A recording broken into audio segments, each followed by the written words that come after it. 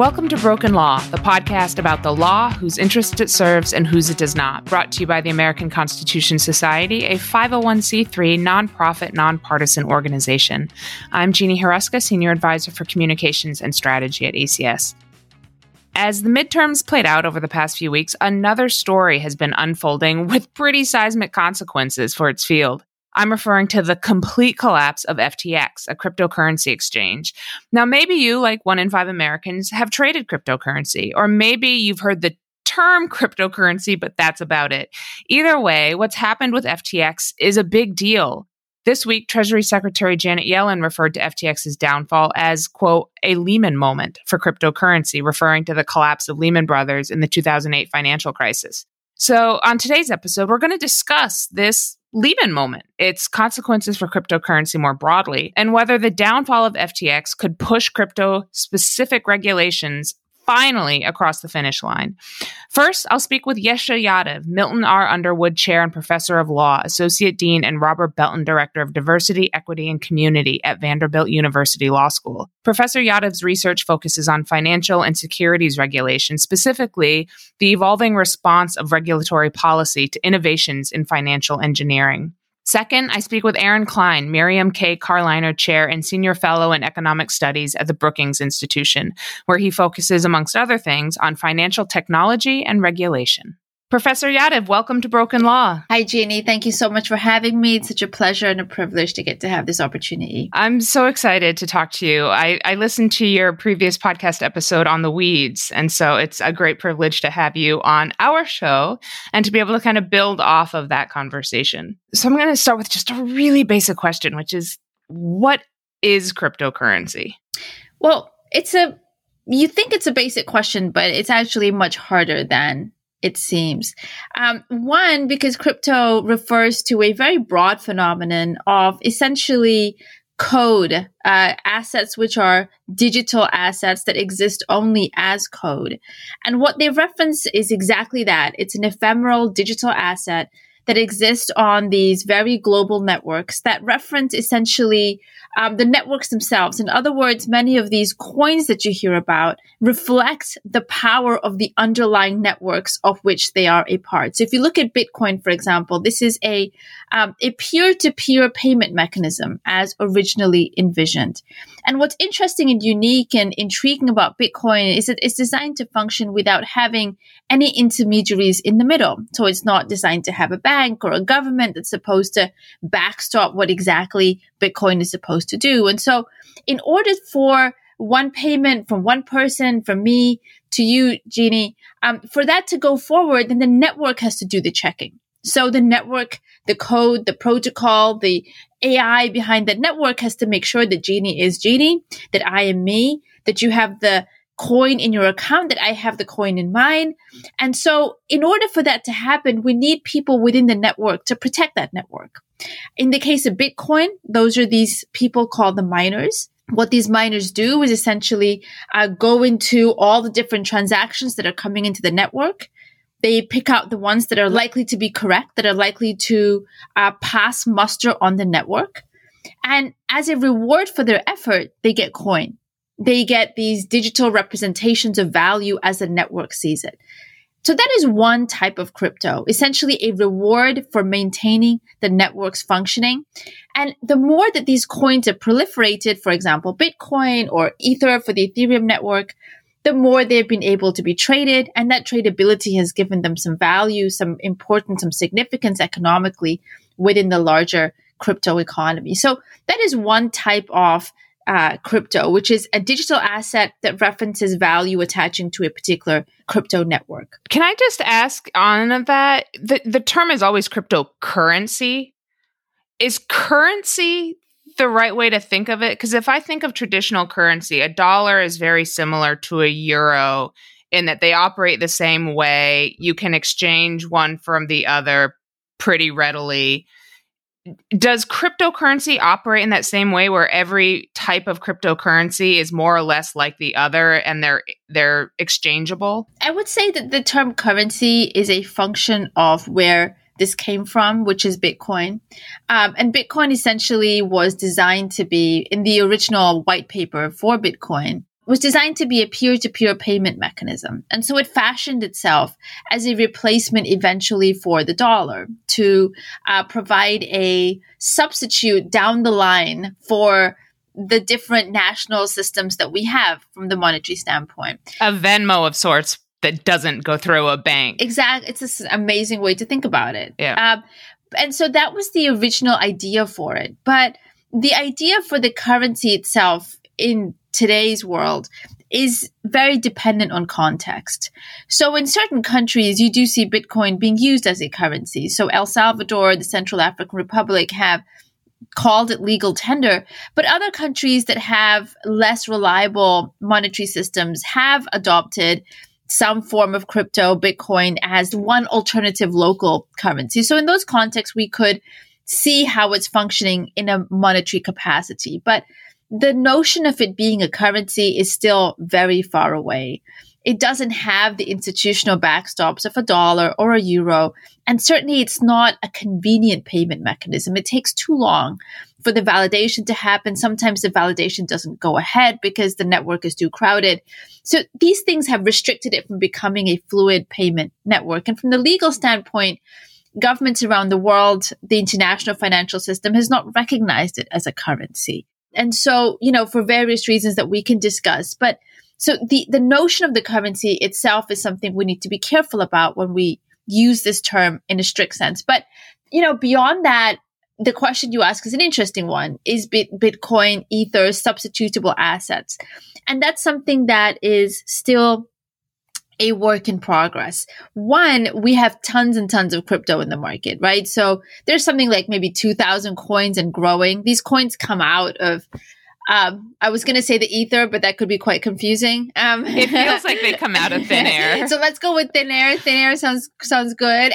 They proliferate, and so substitutability is hard to create. But also, these networks are doing different things. So Ethereum, for example, has a lot of functionality with respect to these things called smart contracts, which are essentially automated programs that can run on the Ethereum blockchain. So Ethereum itself is doing very different things from Bitcoin. Bitcoin is the network is doing different things, has different functionalities. The other networks like Solana or Avalanche and all these different blockchains that have come into being, they do slightly different things. So substitutability is something that is still a work in progress. But I will say that folks do try and exchange one coin for the other, trade in different pairs, as they're called. But this is a world which is still innovating. It's still trying to find its feet. We're still trying to decide how substitutable these things really are. Are they like dollar, euro, etc.? That's still very much a work in progress. And this is the challenge, right, with regulation, which is you have to know what you're regulating in order to regulate it. And there is a robust disagreement about what cryptocurrency is, especially just the question of like which agency should even be regulating it. And so that's the question of, is it a security? Is it a commodity? Can you just explain that debate? We're not going to answer the question, but just so folks understand that additional complexity here. Wouldn't it be awesome if we could just answer the question? That would be an ace podcast. We just have the definitive answer here, but there's no way we can get there because the agencies have been trying their hardest to arrive at a sense of what exactly it is we're talking about in the traditional legal categories that we have been used to transacting in. So, for example, as you mentioned, Jeannie, we're discussing, is it a security? Is it a commodity? These are very complicated, kind of old categories of law. So as you know, Jeannie, like the definition of security comes from SEC versus Howey. And I'm glad that we can do this super legal podcast with the ACS. So, it comes from SEC versus Howey, an investment of money in a common enterprise for profit through the efforts of others. Now, that is the definitive statement of the four corners of our capital market. This is what we recognize as the risk that we seek to curtail by calling something a security and engaging the regulatory framework through that. So when we have an investment of money for profit, we're dealing with risk. We're dealing with a lack of information. We're dealing with the need for information. We're dealing with greed. We're dealing with people becoming irrationally exuberant because we're talking about money and profit. And so we need the securities framework to get engaged with that. We're talking about common enterprise. That means an approximation of a market. Many people together who are not known to each other. They are also going to not be able to protect each other. They're going to need help in that regard. We're dealing with agency costs, so-called, when it's through the efforts of others. In other words, other people are managing your money. They're going to screw around with it. They're going to steal it. They're going to do crappy things with it. And so we need the SecReg framework to be like, look, we're here to protect the investor. If you're using someone else's money, you have to be careful. So that is a definition of a security. Definition of commodity references hard assets coming from the Commodities and Exchange Act. This is dealing with actual real assets like these dresses in my closet or my crappy jeans, things that are affected by supply and demand. So we're dealing with a slightly different risk profile that comes from that kind of asset quality. And so regulators themselves have been wondering, is Bitcoin Ether a security or a commodity? When we look at the definition of security and we look at Bitcoin and Ether, it's hard to see common enterprise. We're not pooling money as such. We're having people explicitly take the risk for themselves because essentially we don't have a government backstop or an intermediary like a bank standing there. So the idea here is that it shouldn't be through the efforts of others. There is so-called decentralization here. And so people are really struggling with this. On the other hand, there are these tokens that can sometimes be issued by actual ventures to raise money specifically. And they're giving out tokens in digital form that get also called cryptocurrency. And the SEC is like, look, wait, that looks a lot like a Howey security. And so they've been engaged there. And so, the spectrum of crypto that we're dealing with, exactly as you said, Jeannie, it's a complicated definition. It's one that entails different levels of entitlements attaching to these digital assets that are varying. And therefore, there's no one kind of crypto. And so the SEC and the CFTC have been debating as to who gets to be in charge. Now, we haven't even talked about stablecoins, Jeannie, which is another category of crypto that's very different from Bitcoin and Ether. It doesn't have that volatility, supposedly. Stablecoins are assets that take one token and make sure that it's referencing exactly $1. So that token can never trade above or below $1. And so the people who are issuing stable coins, they have to have enough dollars or really safe assets in their accounts to make sure that they have sufficient money to support those coins in circulation. So that's a very different category of crypto. It's designed to be ultra stable, to be used almost as an approximation for actual fiat money. And that's how it gets used in the crypto economy. On exchanges that don't always have access to bank accounts, they will use stable coins in order to mimic fiat. So that's a different category of crypto altogether. And again, we can see why agencies are coming up against age-old definitional problems because there's no one kind of crypto. This is a great backdrop because all of this uncertainty and confusion over what it is and how to handle it is the backdrop for what happened to FTX, right? All of this confusion and uncertainty is unfolding. And then on top of that, we have the confusion over what the hell happened with this one crypto exchange. It's wild. Yeah. Yeah. So briefly explain for folks, FTX is a cryptocurrency exchange. What's happened to it in the last few weeks? It's an amazing question, Jeannie, because everyone's trying to figure this out and the courts are going to spend years trying to figure out what the frazzle just happened here. But let's just take one step back, which is why exchange is important to the crypto economy. Exchanges have become pillars of the crypto economy. They have become centerpieces. They have become foundational to the crypto economy. So, Jeannie, we started this conversation talking about Bitcoin and Ether, which reference these complicated blockchains, the Bitcoin blockchain, the Ethereum blockchain. Now, I don't know how many of us, I mean, we're lawyers on this podcast, right? So we're not always known for our technical expertise to delve into these blockchains and send payments to each other and so forth. Exchanges take away all of that work, right? Exchanges mean you don't have to jump into the Bitcoin network, download that software to your computer and learn how to use it. You don't do any of those things. You go into an exchange. Many of them have cool apps for the smartphone that you just download, takes a minute to join. You know, they're very familiar. They try and make their products super attractive. And you can buy and sell crypto on these exchanges quickly, super reliably, in a format using terminologies that you're kind of familiar with. All of us know exchanges that celebrities promote. And celebrities They're super promote. sexy. Yeah, I mean, they're all over the place. Exactly. Like you got Tom, we've seen the Super Bowl, Tom Brady, even Larry David, right? So we have all of this architecture that is familiar. And so exchanges have exploded in popularity. At their height, the top exchanges were doing well over $1 trillion in spot trading. It's spot meaning the Bitcoin and Ethereum, the cryptocurrency, a month. In derivatives volumes, they were doing, $10-12 trillion worth of derivatives trading.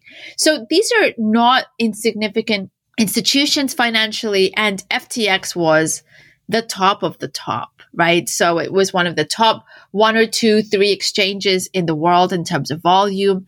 FTX International, which is the offshore exchange that got into trouble, was the vanguard of crypto for a number of reasons. One, it was a leading light in terms of just attracting volume, had a ton of products that folks were into.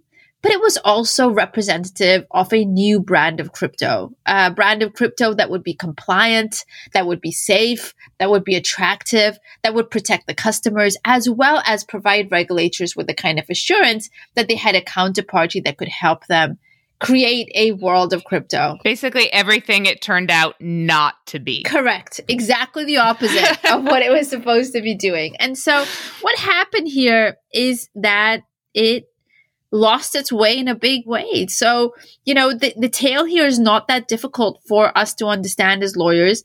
It's a tale of mismanagement and greed. That's the fundamental cause of it, which is that they were taking client funds and seemingly using these funds for a sister agency, Alameda, to take a series of huge bets in the market. Obviously, the market went south in May.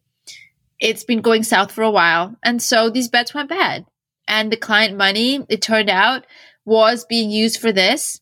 When it became clear this was happening in a tweet and in a report issued by CoinDesk that maybe the balance sheet of the sister agency wasn't all it was cracked up to be, of Alameda Research wasn't all it was cracked up to be, exactly happened what was supposed to happen, which is that people were panicking, and rightly so.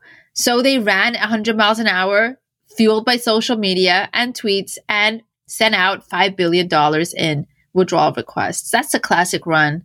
Again, something we're very familiar with, and exactly what we would expect to happen, especially for an entity that cannot guarantee it has the funds. In that sense, it is interesting against all this confusion and uncertainty, and yet what happened is actually very well known and has been seen 1,000 times in that sense. Exactly. So this is not something that's brand new in terms of, this is a novel cause to a crisis. When we boil things down to their brass tacks, in fact, these causes are very familiar to us, relating to greed, mismanagement, and the irrationality, but actually the rationality that comes from folks trying to get their money back as quickly as possible when they sense that there's danger to their funds. So we're going to talk about regulation, and that has been a big piece of this conversation. Is could this have been prevented if cryptocurrency was better regulated? Does this make an argument for regulation? But before we get to that, there seems to be a basic argument, which is, mismanagement cannot be prevented with regulation, right? That's just human flaws, human fraud, human incompetence. So are there existing laws that can actually handle this, like bankruptcy, like white collar criminal prosecution? It's a existentially fundamental question that you just asked, Jeannie, which is what could regulation have done here? And I think there are a couple of things that could have been achieved, right? Like you're 100% right that we can't price out human greed, mismanagement. There have been a ton of institutions that have been regulated. See, for example, Lehman was regulated, but obviously we ended up in the financial crisis alongside some of the most regulated institutions in the financial market. We had Enron, which was regulated, again, subject to all sorts of financial mismanagement and greed. So, these things do repeat themselves. But in the case of cryptocurrency, we really haven't had any kind of comprehensive oversight at all. And a couple of places where that oversight could have been super helpful was in relation to client funds. How do we keep these funds safe? That's a very basic thing that could have prevented the run on the institution here. In other words, that if customers knew that their money was safe, perhaps they wouldn't have made the kind of withdrawal requests that they did that day. The custody function would have been extremely important for a number of reasons. One, that customers would be less likely to have panicked. So if they knew that their money was safe, they would likely not have rushed for the exits as fast and as furiously as they did. But also, their money would hopefully have been protected from bankruptcy. In other words, if you know that this money is kept in a segregated account that has the customer's entitlement clearly attached to it, then it's very easy for the bankruptcy system to take that money and just hand it over to the clients, right? Or if there's a trust structure around it, then it doesn't form part of the bankrupt's estate necessarily. So these are things that could have prevented the client assets from being mingled with the debtor's assets, and that will now lead to these years-long worth of processes to get this money back for the clients. So something as simple as just that, having custody for the client assets, making sure that these assets are separate from anything that FTX or another exchange has held, for having a clear legal line that says that these assets belong to the customer, it would have prevented the kind of catastrophe that happened so fast in the case of FTX. I think that's something that most of us can agree would have mitigated the harm, though obviously FTX getting into the trouble in the first place could still have happened, but at least it would have prevented that dynamite run that took place in November that we are still experiencing the after effects of. Yeah, and I guess that's one of the questions, right? Is like, what is the goal of regulation? And what you're really focusing on is like containing the damage, right? You can't prevent mismanagement, but can you at least contain the consequences of it? Exactly. That, okay, we never came up with a full-scale framework. We should have a framework for exchanges that provides a clear system of how they should govern themselves. In other words, avoiding their conflicts of interest. In the case of FTX, we see that there's a huge amount of conflict between the exchange itself, as well as the hedge funds and the venture arm of FTX that seems to be mingling money between these different organizations. And so, having a clear system for conflicts and separating those functions out, having minimum requirements for how much capital these exchanges should keep in case they do suffer a run, they have resources to pay their customers out quickly and calmly, to make sure that regulators know what kind of assets these institutions are keeping. So, these are some basic ingredients of regulation, but beyond the systemic aspect of it, keeping this system safe, we also have the protection, the user protection that needs to be engaged here. And that user protection is very basic to everything we know about the securities framework, which is keep client money safe, right? Keep the money of the everyday person that is entrusting you with that money. Keep that money safe. Find a way to keep that money safe. And so we have tons of rules in the normal securities world to make sure that the assets of everyday investors are kept in very secure custody accounts that are well documented and separate from any issuer. So, there are some clear precedents and systems in place that we're very used to dealing with, having expert custodians that take care of this value. But obviously, we didn't apply them here. In fact, we've had rules that have prevented financial institutions from holding crypto that could have provided custody. So we have rules that have prevented that from happening in order to firewall traditional financial institutions from crypto's damage and crypto's riskiness. But the unintended consequence has been that those institutions like banks and formal financial custodians have not played a part in holding customer assets. And so obviously customers will now be stuck in years worth of processes to figure out what they're going to get back in fact, if they're going to get anything back. Yeah, and all of the what seem like really common sense regulations that you just discussed do apply to the traditional financial sector, right? As you know, banks are some of the most regulated entities in the market. And yet they are firewalled from crypto. Even though we call it cryptocurrency, there is a very intentional effort to say, no, these two things are separate and they shall not meet. And yet it does seem like it should be so easy to say, yes, but some of the rules of the road that apply to the traditional banking sector, we're just going to copy and paste them and apply them to crypto. Is it that simple? Is it just, adding a couple lines of legislation that say these things that apply to the banking sector over here, we're now going to apply them to the crypto space over here? I think there's always an effort to see what we can learn from traditional regulation. We've done this for, so many years that we don't need to reinvent the wheel here for crypto. But that depends on a very important assumption, which is who's going to do the regulating, right? Is it going to be the SEC? Is it going to be the CFTC? And that's the starting point here.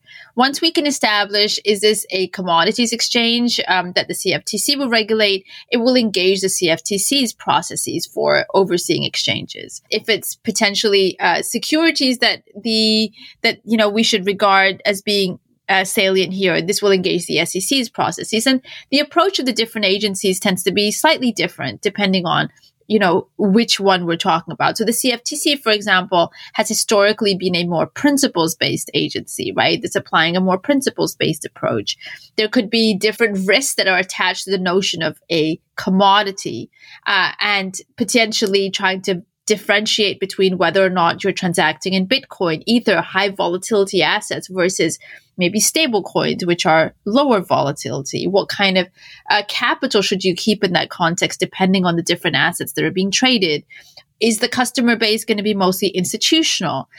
Is it going to be retail? If it's retail, are the clients going to be in the US? Are they going to be offshore? These are all different considerations that the exchange and the regulators will have to think about. But again, these are not novel things.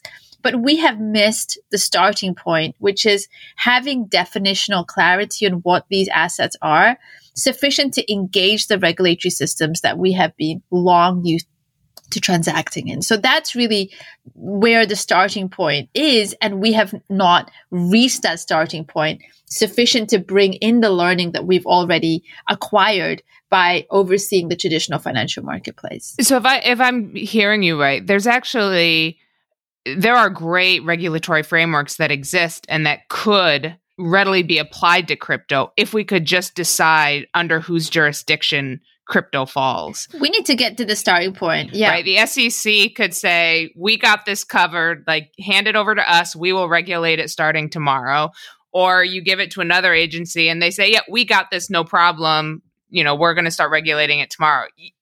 It's just a seemingly simple question of deciding whose umbrella it falls under. That's the starting point, which is let's get some definitional clarity so we can start thinking about what kind of common sense measures. Who makes that decision? I think it's going to have to be Congress at this point, right? It feels like. And there are efforts underway. For example, prior to the FTX collapse, we've had a number of different legislative initiatives in the works. The Digital Commodities Consumer Protection Act, DCCPA, is one that was quite far along, and that put the CFTC, for example, in a very important role in overseeing the crypto marketplace. But the DCCPA was being, championed by FTX and others, centralized exchanges. And that was seen as not sufficiently representative of the entire crypto industry as a whole. Furthermore, now that FTX has collapsed in this ignominious fashion, what's the consequence for the DCCPA, right? And furthermore, what kind of learning do we apply from the FTX debacle itself to legislative initiatives that we will take forward? So it feels like Congress is probably going to have to get involved, because right now the SEC and the CFTC are essentially very at loggerheads, essentially, in terms of debating who gets to have the authority. There's just no clarity here. Do they want it Does each agency want crypto under their umbrella? And, it's like it's the hot commodity in town. They want to possess it. Or is this more like a hot potato where it's like, no, you take it. No, you take it. No, you take it. Based on the evidence that we've seen over the last sort of 4 or 5 years and enforcement actions being taken by various different SEC, CFTC, as well as statements that are being made, it certainly feels like the agencies do want it, right? Like it's part of their remit, extension of their authority, right? So if it comes under the securities ban, it obviously expands the SEC's footprint within the marketplace, its authority, its mandate.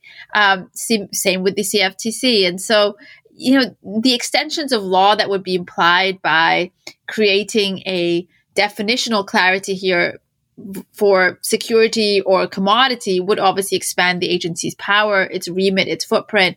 And that's certainly something that has been, at least from a political economy standpoint, quite desired by the different agencies themselves. I mean, I haven't seen anyone say, we don't want it. It's certainly been something they have been fighting over to try and get rather than shun, at least over these last few years. Have you been looking at, there have been a bunch of legislative proposals for all of this. Do you have a sense of which make either the most sense or which seem the closest to potentially crossing the finish line? Well, there are a number of different proposals underway.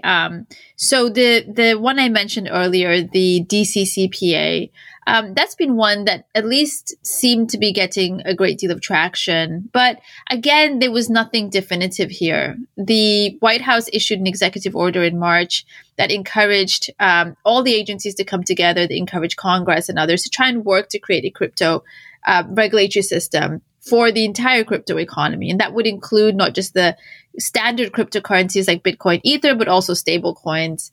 Also think about potentially a central bank digital currency. So there are these different initiatives underway here. Stablecoin legislation is also being brought forward. Again, there's a couple of measures that are underway in Congress that Congress is looking at, as well as what agencies are looking at. But there's nothing definitive here at present. So the DCCPA felt like it could be the one that would get some push and maybe could take this forward, but that's now quite tainted as well, given everything that's happened. So I think we're unfortunately on the back foot here. What I will say is that there is urgency to try and get regulators on board. So there is that momentum that FTX has created that means they can't afford to fight much longer. And I think something has to be done, either by Congress or the agencies to push this on. Is part of the urgency the concern that FTX is going to have a domino effect? And so we're trying to contain the damage of yes, FTX has failed. That is for sure. It's going into Chapter 11 bankruptcy. And now it's just preventing other exchanges from following the same path. I think some of this urgency is coming from the industry itself, ironically. So there have been many within the crypto industry that have sought to underplay the role of regulation as a significant factor within their industry. So some have been openly skeptical. As a benefit to crypto, right? Like the decentralization kind of Wild West component of it has been attractive. Part of the attraction. Exactly. Yeah. It's been part of the appeal, has been part of the philosophy of the industry itself. And now I think many, even skeptics of regulation, have recognized that it's important now, right? You need some clarity, some rules, some straightforward standardization to give customers the confidence they need to trust the industry again. Because at this point, there's a lot of broken trust. There's a lot of sense of despair, and people's enthusiasm has been burnt because now their money is not their money anymore. It's in the bankruptcy court and it may never come back to them. So at this point, I think the industry itself too is pushing for some kind of clarity and guidance. And I think that will add to the overall urgency of trying to look like we are dealing with a clear and present risk to the market and to customers, average people who have trusted the crypto industry with their money, to come up with some basic rules of the road for them to operate. I almost want to take us back to the first question then and say, is one of the problems the very term cryptocurrency, because it assumes that all of these things are alike? And actually, we should scrap that term and really break these into separate categories and regulate them separately? I think that would be an awesome thing to start with, Jeannie, which is let's try and be careful and thoughtful and sophisticated about how we think about these assets. Now, one thing that has happened over the last 3 or 4 years is that this ecosystem, the crypto ecosystem, has moved well beyond Bitcoin and Ether, has moved into different kinds of coins, different kind of blockchains, different kind of financial applications that have been built on these blockchains. We have moved to all sorts of interesting use cases. For example, in the case of stablecoins as payment devices, or for non-fungible tokens to represent entitlements in the creative industries and so forth. If you think about some of the artists that are using NFTs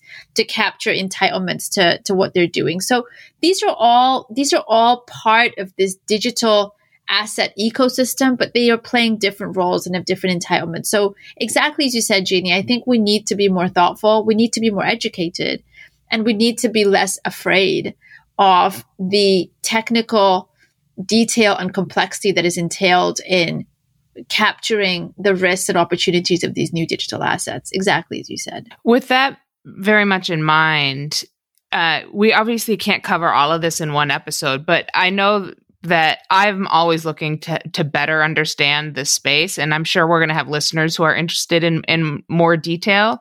Are there resources that you would point them to for folks who want to dive even further into the weeds on this topic? One thing that will happen over the next couple of months is that the bankruptcy court is going to be making law here. And I think that's something that all of us as folks that are engaged in the regulation of this industry will be very intrigued by, is being able to see what the bankruptcy court is doing. Now, the bankruptcy process is very public. It's also a process in which many, many stakeholders can have their voices heard. And so one of the things that I think will happen is that the bankruptcy court is going to produce some very novel rulemaking, as well as some novel detail and descriptions of what exactly happens at these exchanges, how they work, some of the processes engaged in maintaining client assets, some of the legal categories of how these assets should be defined. For example, if one puts money with the exchange, is it the exchange's money or the client's money? How should we define it? Is it an unsecured claim, or is there a way to making it some kind of claim that is separate from the estate of the actual bankrupt itself? So the bankruptcy court will be very engaged here. And I think for all of us who are thoughtful and thinking about this, we should pay attention to what the bankruptcy court is going to do here. In addition, because what it's going to do is going to be important, I think there'll be a lot of commentary and writing coming from law firms as well as commentators on what exactly the bankruptcy court is doing. So I would say that's going to be the next space in which some real nitty-gritty detail will be emerging. And I think that's where we need to put our eyeballs to see what exactly the bankruptcy court is producing here. I think that'd be super interesting going forward. This does feel very much like a still evolving story. And so I'm already predicting that we'll have you and Aaron back in the new year in a few months when there's a little more of this story that's unfolded, and we can dive further into what's transpired by then. And maybe some of these questions maybe will have been answered. I'm glad you're that optimistic, Jeannie. I'm glad that makes one of us that has all this hope. But it would be wonderful to come back and take a look at some of the big thorny questions that are emerging. I mean, one thing that is becoming more clear is the ripple effects of the FTX bankruptcy. So, for example, we've seen BlockFi declare bankruptcy as well, owing to exposures. There's another big company called Genesis that's connected to the Gemini exchange that is teetering on the edge. And so there are all these different institutions that are suffering on account of what's been happening in the crypto market generally, as well as with respect to FTX specifically. So I think that's another aspect to what we could talk about, which are the different kinds of crypto institutions that are populating this economy and the different risks and legal questions that their internal structures are raising. So that's another potential thing that will become clearer, and that will be super interesting to talk about with Aaron. You've really hit on something, because Secretary Yellen referred to FTX's downfall as a Lehman moment. And so it does feel like we're actually at the start of cryptocurrency's financial crisis. Yeah, and I would say it's worse. I would say it's way worse than a Lehman moment for crypto, because at least with Lehman, I'm saying at least, but with Lehman, we had a whole bunch of regulators that were ready to step into the fray and to come in there with a bunch of support. And understood, all the questions were answered, right? We knew exactly what we were dealing with. And we had the regulators just very decisively know what to do in that context to save the economy. In the case of crypto economy, there is no backstop here.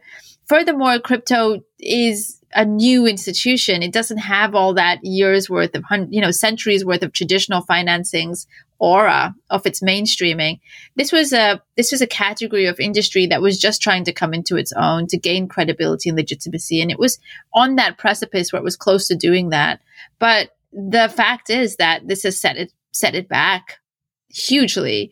And so in terms of just being able to capture legitimacy and credibility, it's really pushed it back. And so I would say it's way worse than a Lehman moment for crypto. It's an existential moment for crypto as an industry itself. And I think that's something that, again, it will be good to think about when we have some time to take a step back and reflect on what these disasters are meaning for the industry as a whole. I think that's a great segment to end it on. And for us as a hook for listeners to come back and listen to the episode. Please come back. I think we are predicting all of your holiday food and drinks and you're partied out in your food coma. Please come back and put the podcast on so we can catch up and listen again. That sounds wonderful. Thank you so much for joining us for this episode. Ginny, it was such a pleasure. It's such an awesome way to think about this and wonderful questions that you provided. So thank you so much for having me on. It's such a pleasure. You're listening to Broken Law, brought to you by the American Constitution Society. ACS is a 501c3 nonprofit, nonpartisan organization committed to protecting our democratic legitimacy and supporting laws and legal systems that improve the lives of all people. If you're enjoying Broken Law, consider becoming a member of ACS today. You do not need to be a lawyer to be a member. Our laws and legal systems impact all of us. By joining ACS, you support Broken Law, our work to diversify the federal bench, our advocacy in support of Supreme Court reform and truth, racial healing, and transformation, and so much more. You also become a member of our nationwide network, which includes over 250 student and lawyer chapters. Join ACS and the progressive legal movement today by visiting our website at acslaw.org/membership. And now back to the conversation. Aaron, welcome to Broken Law. It's great to be on. It is so great to have you. There's a big conversation right now about whether this is the case for regulation, right? FTX's downfall proves that we must regulate crypto. And you make a separate point, which is actually there are existing laws that FTX broke. You don't need new regulations for a company to violate. They can violate existing law. And so you make the case that we need to see prosecutions in the FTX situation. Two questions on that. Who are you envisioning being prosecuted? Sam Bankman-Fried, we've referenced, right? The head of FTX, the 30-year-old billionaire who claimed to be pro-regulation and suddenly maybe not so much. But are you envisioning the likes of him? And if so, do you have an opinion as to what the grounds for prosecution would be? So the entire financial system depends on trust.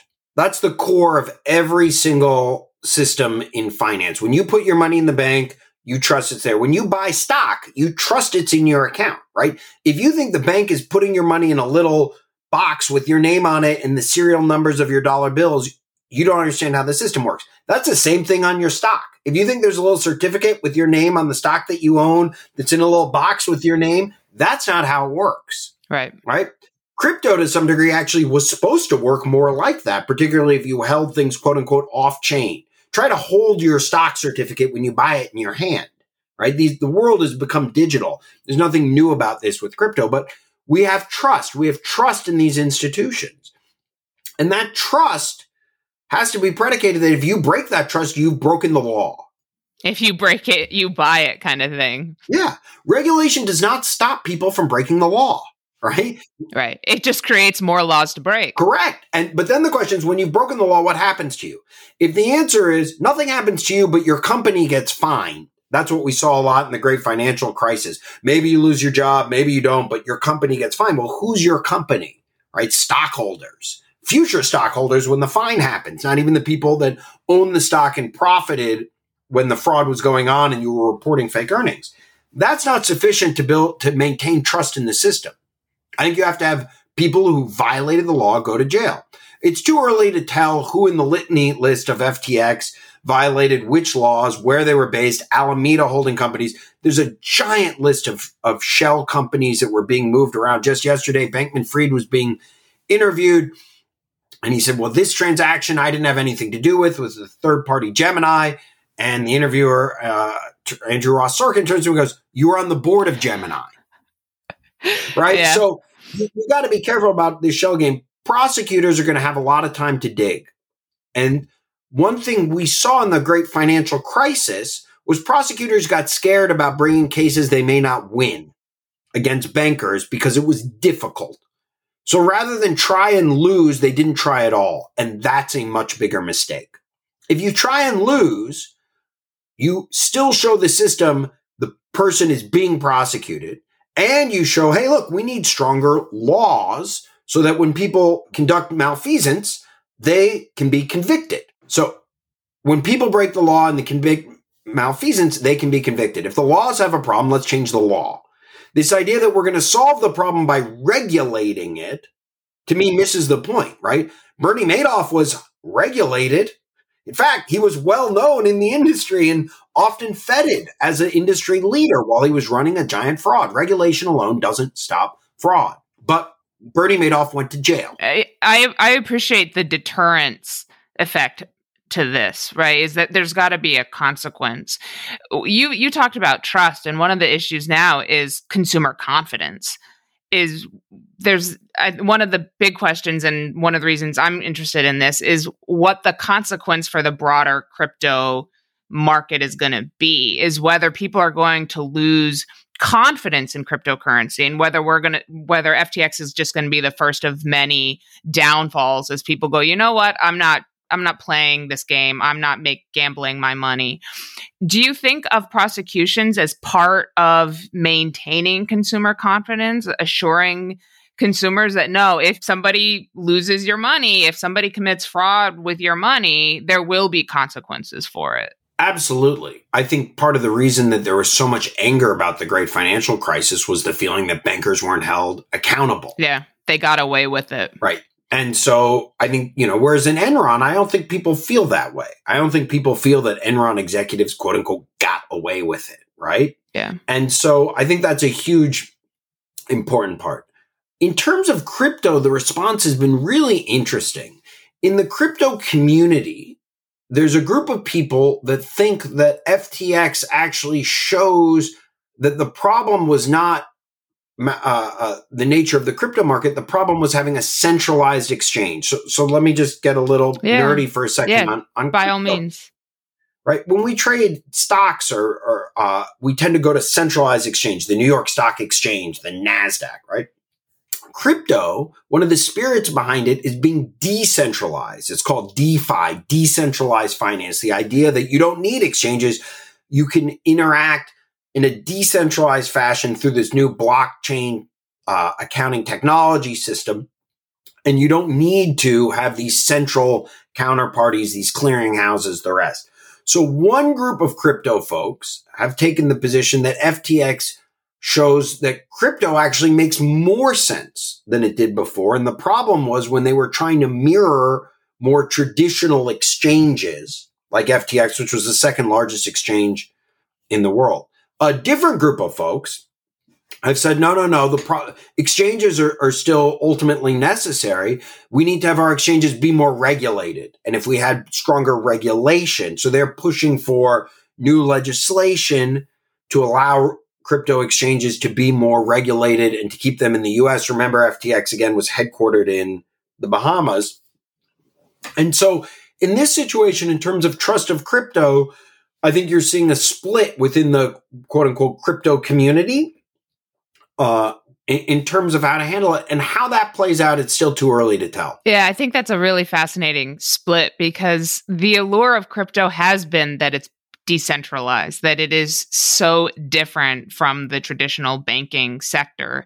And now the question is, well, is that a problem? Or is it when crypto tries to mirror the traditional banking sector, then lo and behold, it runs into trouble? So I'll be interested in the ultimate answer of that, of whether maybe the answer is that those two diverge and we end up with more of a niche crypto market. It'll be really interesting to see. You mentioned earlier Sam Bankman-Fried's interview with the New York Times yesterday, and I just want to touch upon that because I always get a laugh when people who are under investigation choose to speak out.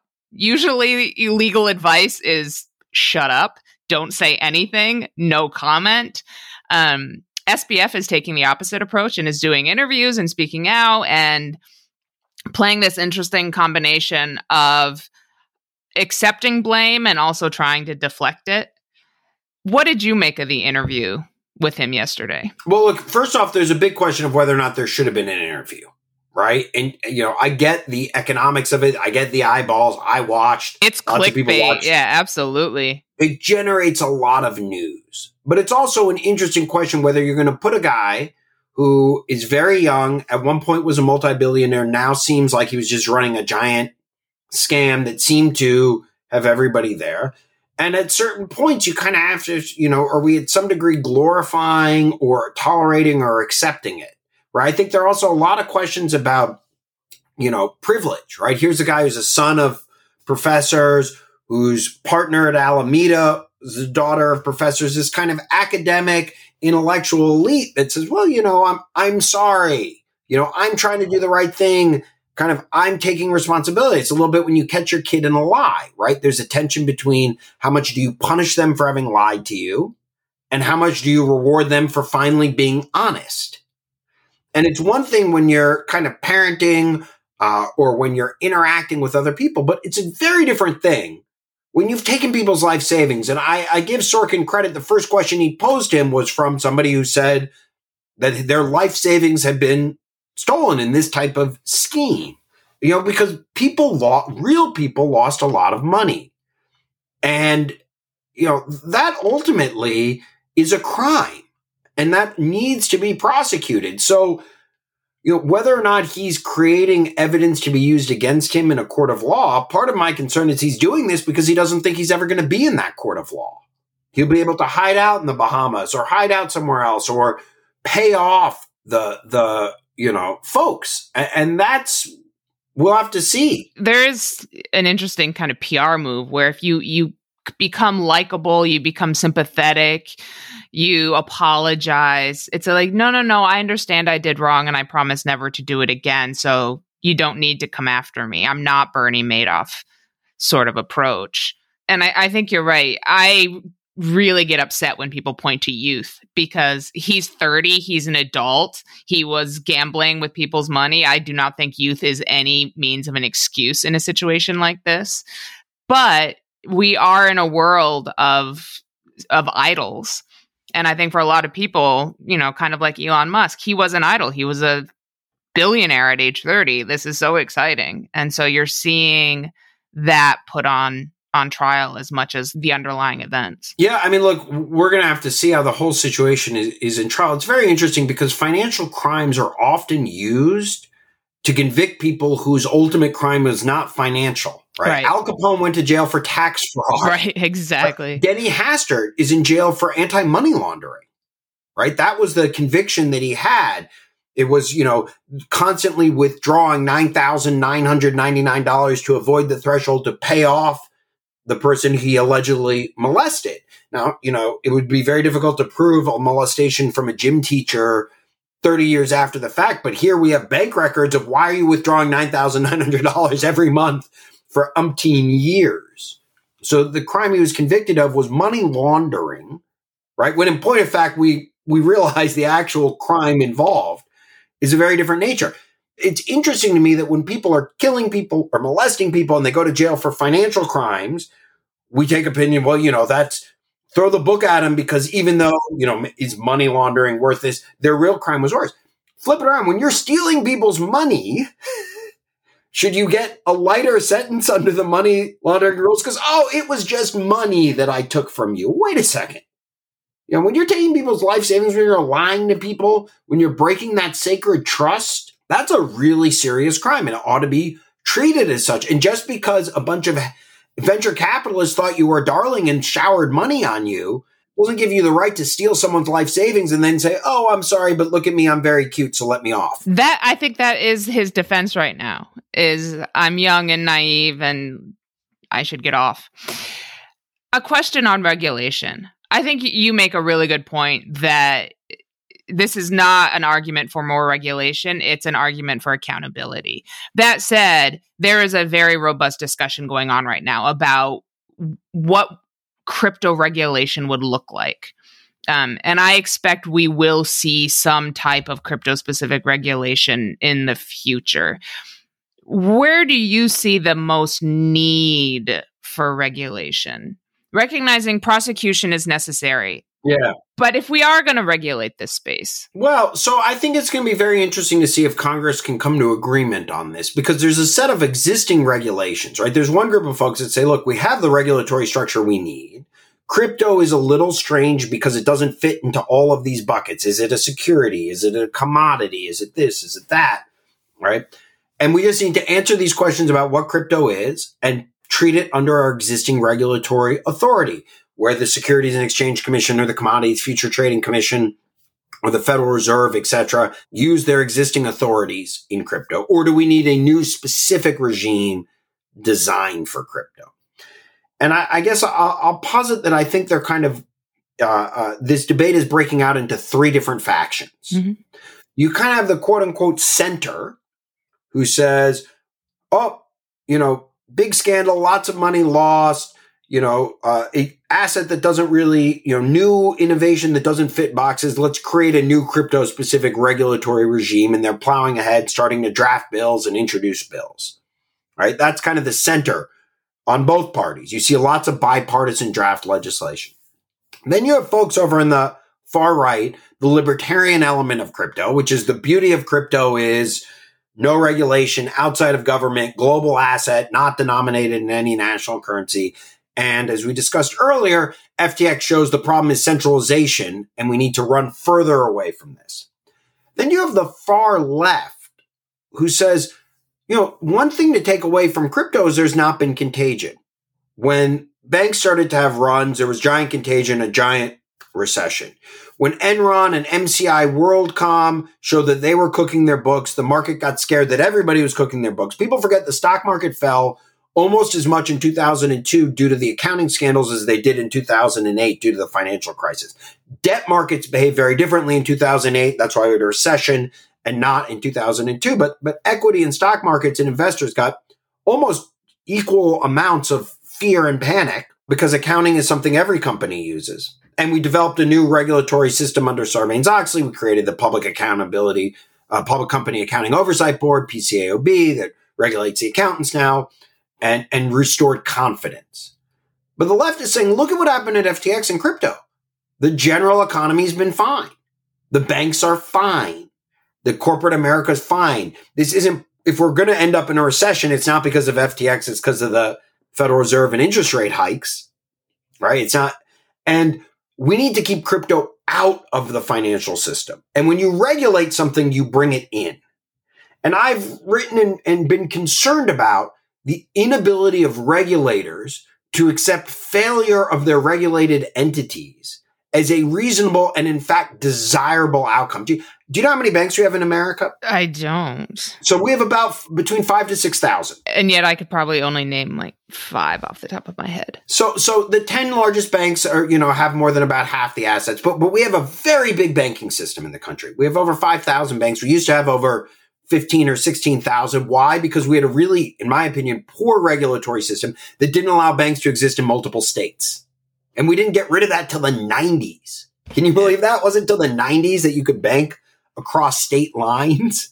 So we've had a lot of consolidation. But I'll tell you an interesting stat. Do you know the first year in American history where we didn't have a single bank failure? Was it recently? 2005. Wow. It was the first year ever in American history. Banks have been regulated, first by the state, then by the federal government. It wasn't until 2005 where we had a full calendar year without a single bank failing. 2006 was the second year without a bank failure. And I was working in the Senate, and the bank regulators come up before Congress every year and they talk about the health of the industry. And they were patting themselves on the back about what a great job they'd done because no banks were failing. Right before the financial crisis. It was proof. Regulation. We were such good regulators, no banks were failing. And then, as you point out, right, the point of fact was all the banks were totally messed up and no failures. And I started thinking about this. You know, if you went to a city and every year all the restaurants were the same. Yeah. No restaurant went out of business. Is that the mark of a healthy economy? No. If we have 5,000 banks, some of them should try some things that don't work. That's okay. The optimal number of bank failures is not 0. 0 ought to be a huge flashing red flag. Either regulation is too tight or you're all missing something that everybody thinks is okay. Subprime mortgages, right?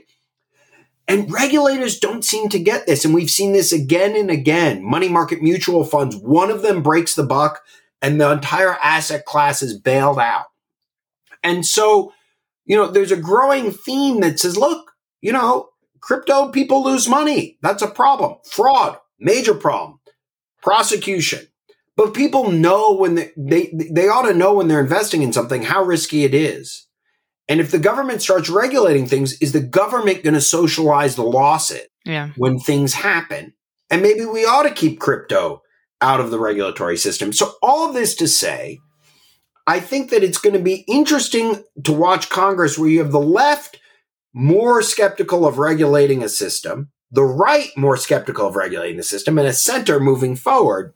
Layered on top of that is one more nuanced element about Congress, which is jurisdiction. So this is a little wonky, but I think it's important. It's political, which means it's relevant when you're talking legislation. So in America, we're the only major country on earth that has 2 different regulators of capital markets. We have the Securities and Exchange Commission that regulates stocks and bonds. And we have the Commodities Future Trading Commission, or CFTC, that regulates derivatives and commodities. This is because agriculture, for most of the 19th century in America, in the early 20th century, there were huge political fights between agriculture and bankers. And that dominates our country. Williams Jennings Bryan, Cross of Gold in the 19th century, right? This huge fight between the money lenders and the farmers. The farmers need the money lending because of the seasonality of their business, right? And you get this whole back and forth. And ultimately, the banks and stocks and brokers are all end up under the banking committee or in the House, the Financial Services Committee. But agriculture, who are doing commodities, soy, wheat, corn, cotton, gold and silver, right? Precious metals get lumped in with agriculture, get regulated separately under the Department of Agriculture and then eventually spun off into the Commodities Future Trading Commission. There's some Supreme Court cases along the way, blah, blah, blah. But the key point is this CFTC, the commodities regulator, who now regulates derivatives and futures, where FTX was actually licensed as an exchange, is still under the Agriculture Committee's jurisdiction. And the rest, the Securities and Exchange Commission, the Federal Reserve, et cetera, are all under the Banking and House Financial Services Committees. So this question about whether crypto is a security or a commodity has a political element as to by whom is it regulated. And that, you know, you're a veteran and understand how Congress works too. That is a huge ramification in the U.S. Congress's ability to make legislation or to reach consensus. Definitely, it makes it an even more controversial subject for sure. I want to just go back to 2 things. One is, I like the analogy about allowing banks to fail, which is an interesting thing in talking about crypto because there have been so many cryptocurrencies that have come and gone, right? It is an example where like cryptocurrencies have definitely been allowed to fail. It happens not uncommonly. No, it's been frequent recently, in part because there are too many of these things, right? I had a former SEC commissioner speak at Brookings at an event I did, a Republican SEC commissioner, who said that, you know, over 90% of the crypto coins he saw being put out were Ponzi schemes, including one called Ponzi Coin. Yeah. Right. that was making no bones about it. This coin is a Ponzi scheme. Get in early. Yeah. Right. And so investors ought to know in this. And to some degree, there ought to be things that are out of bounds. You can't do a Ponzi coin scheme, right? You can't do that. But I guess that's part of the question, is that crypto is such a tumultuous area that it is a known risk. It is a gamble at this point. It's not regulated. It's not backed by the government.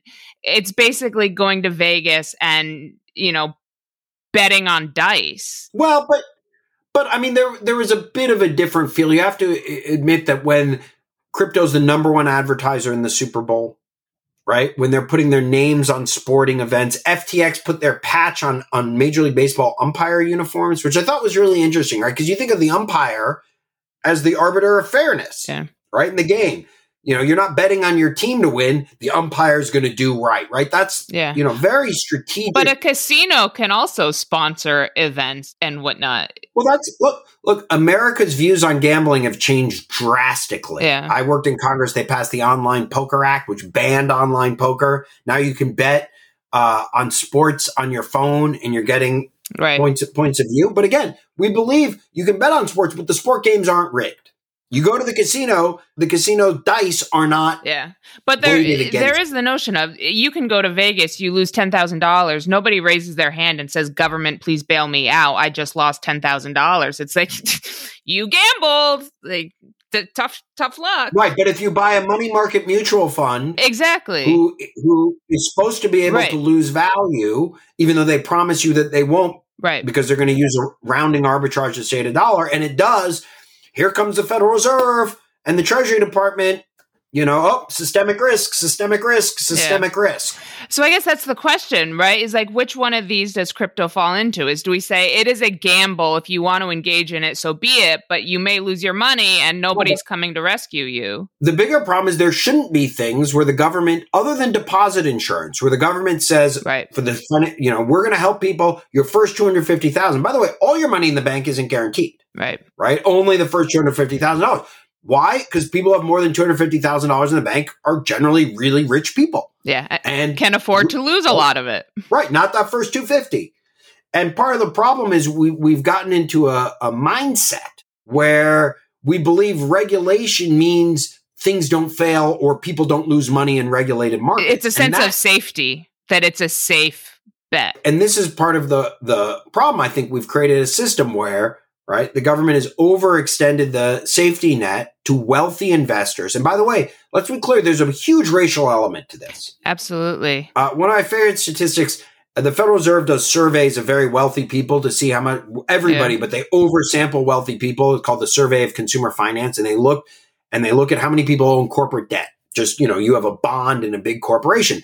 Why do I pick on corporate debt? Because during COVID, the Federal Reserve bailed out corporate debt under the auspices of the COVID crisis being a quote unquote systemic risk, including junk bonds. So if you bought something that was considered investment grade when you bought it, but then it had been downgraded because the company had problems, didn't matter, right? You're owning junk bonds and the federal government is bailing you out because of COVID. Do you know what share of African Americans owned corporate debt just as a direct privately held instrument? I'm guessing a very low percentage.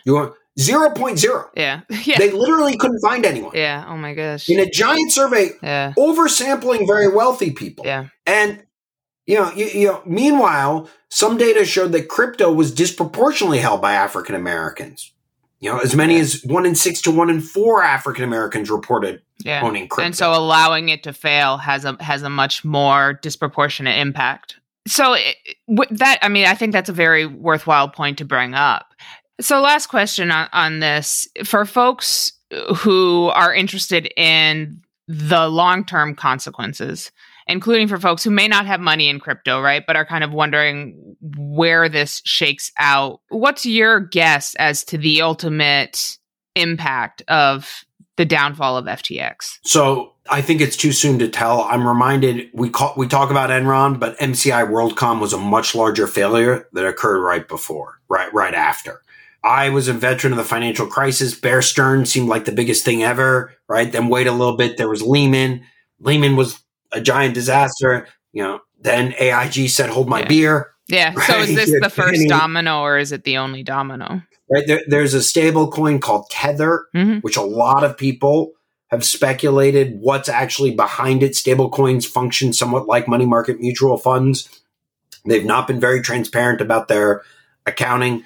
If we'd been doing this podcast 2-3 months ago and you said, Aaron, crystal ball, there's going to be a giant crypto implosion, blah, blah, blah, I would have guessed Tether before FTX. Yeah. So, my guess is FTX isn't the last to fall. What's next? I don't know. If I knew, I might not be a senior fellow at Brookings, but rather a true billionaire, not a fake one like SBF, but investing and shorting and buying and selling different assets. I'm not a great investor, so I don't have an answer. But I do think that ultimately we need to have a deeper reflection on ourselves in terms of how we treat investment and how we treat the ability to lose money. And I think that we've been so scarred by the financial crisis and we have not properly learned some of those lessons. The lessons I think we need to learn are 1, individual accountability and prosecution for people who break the law. This is not about money.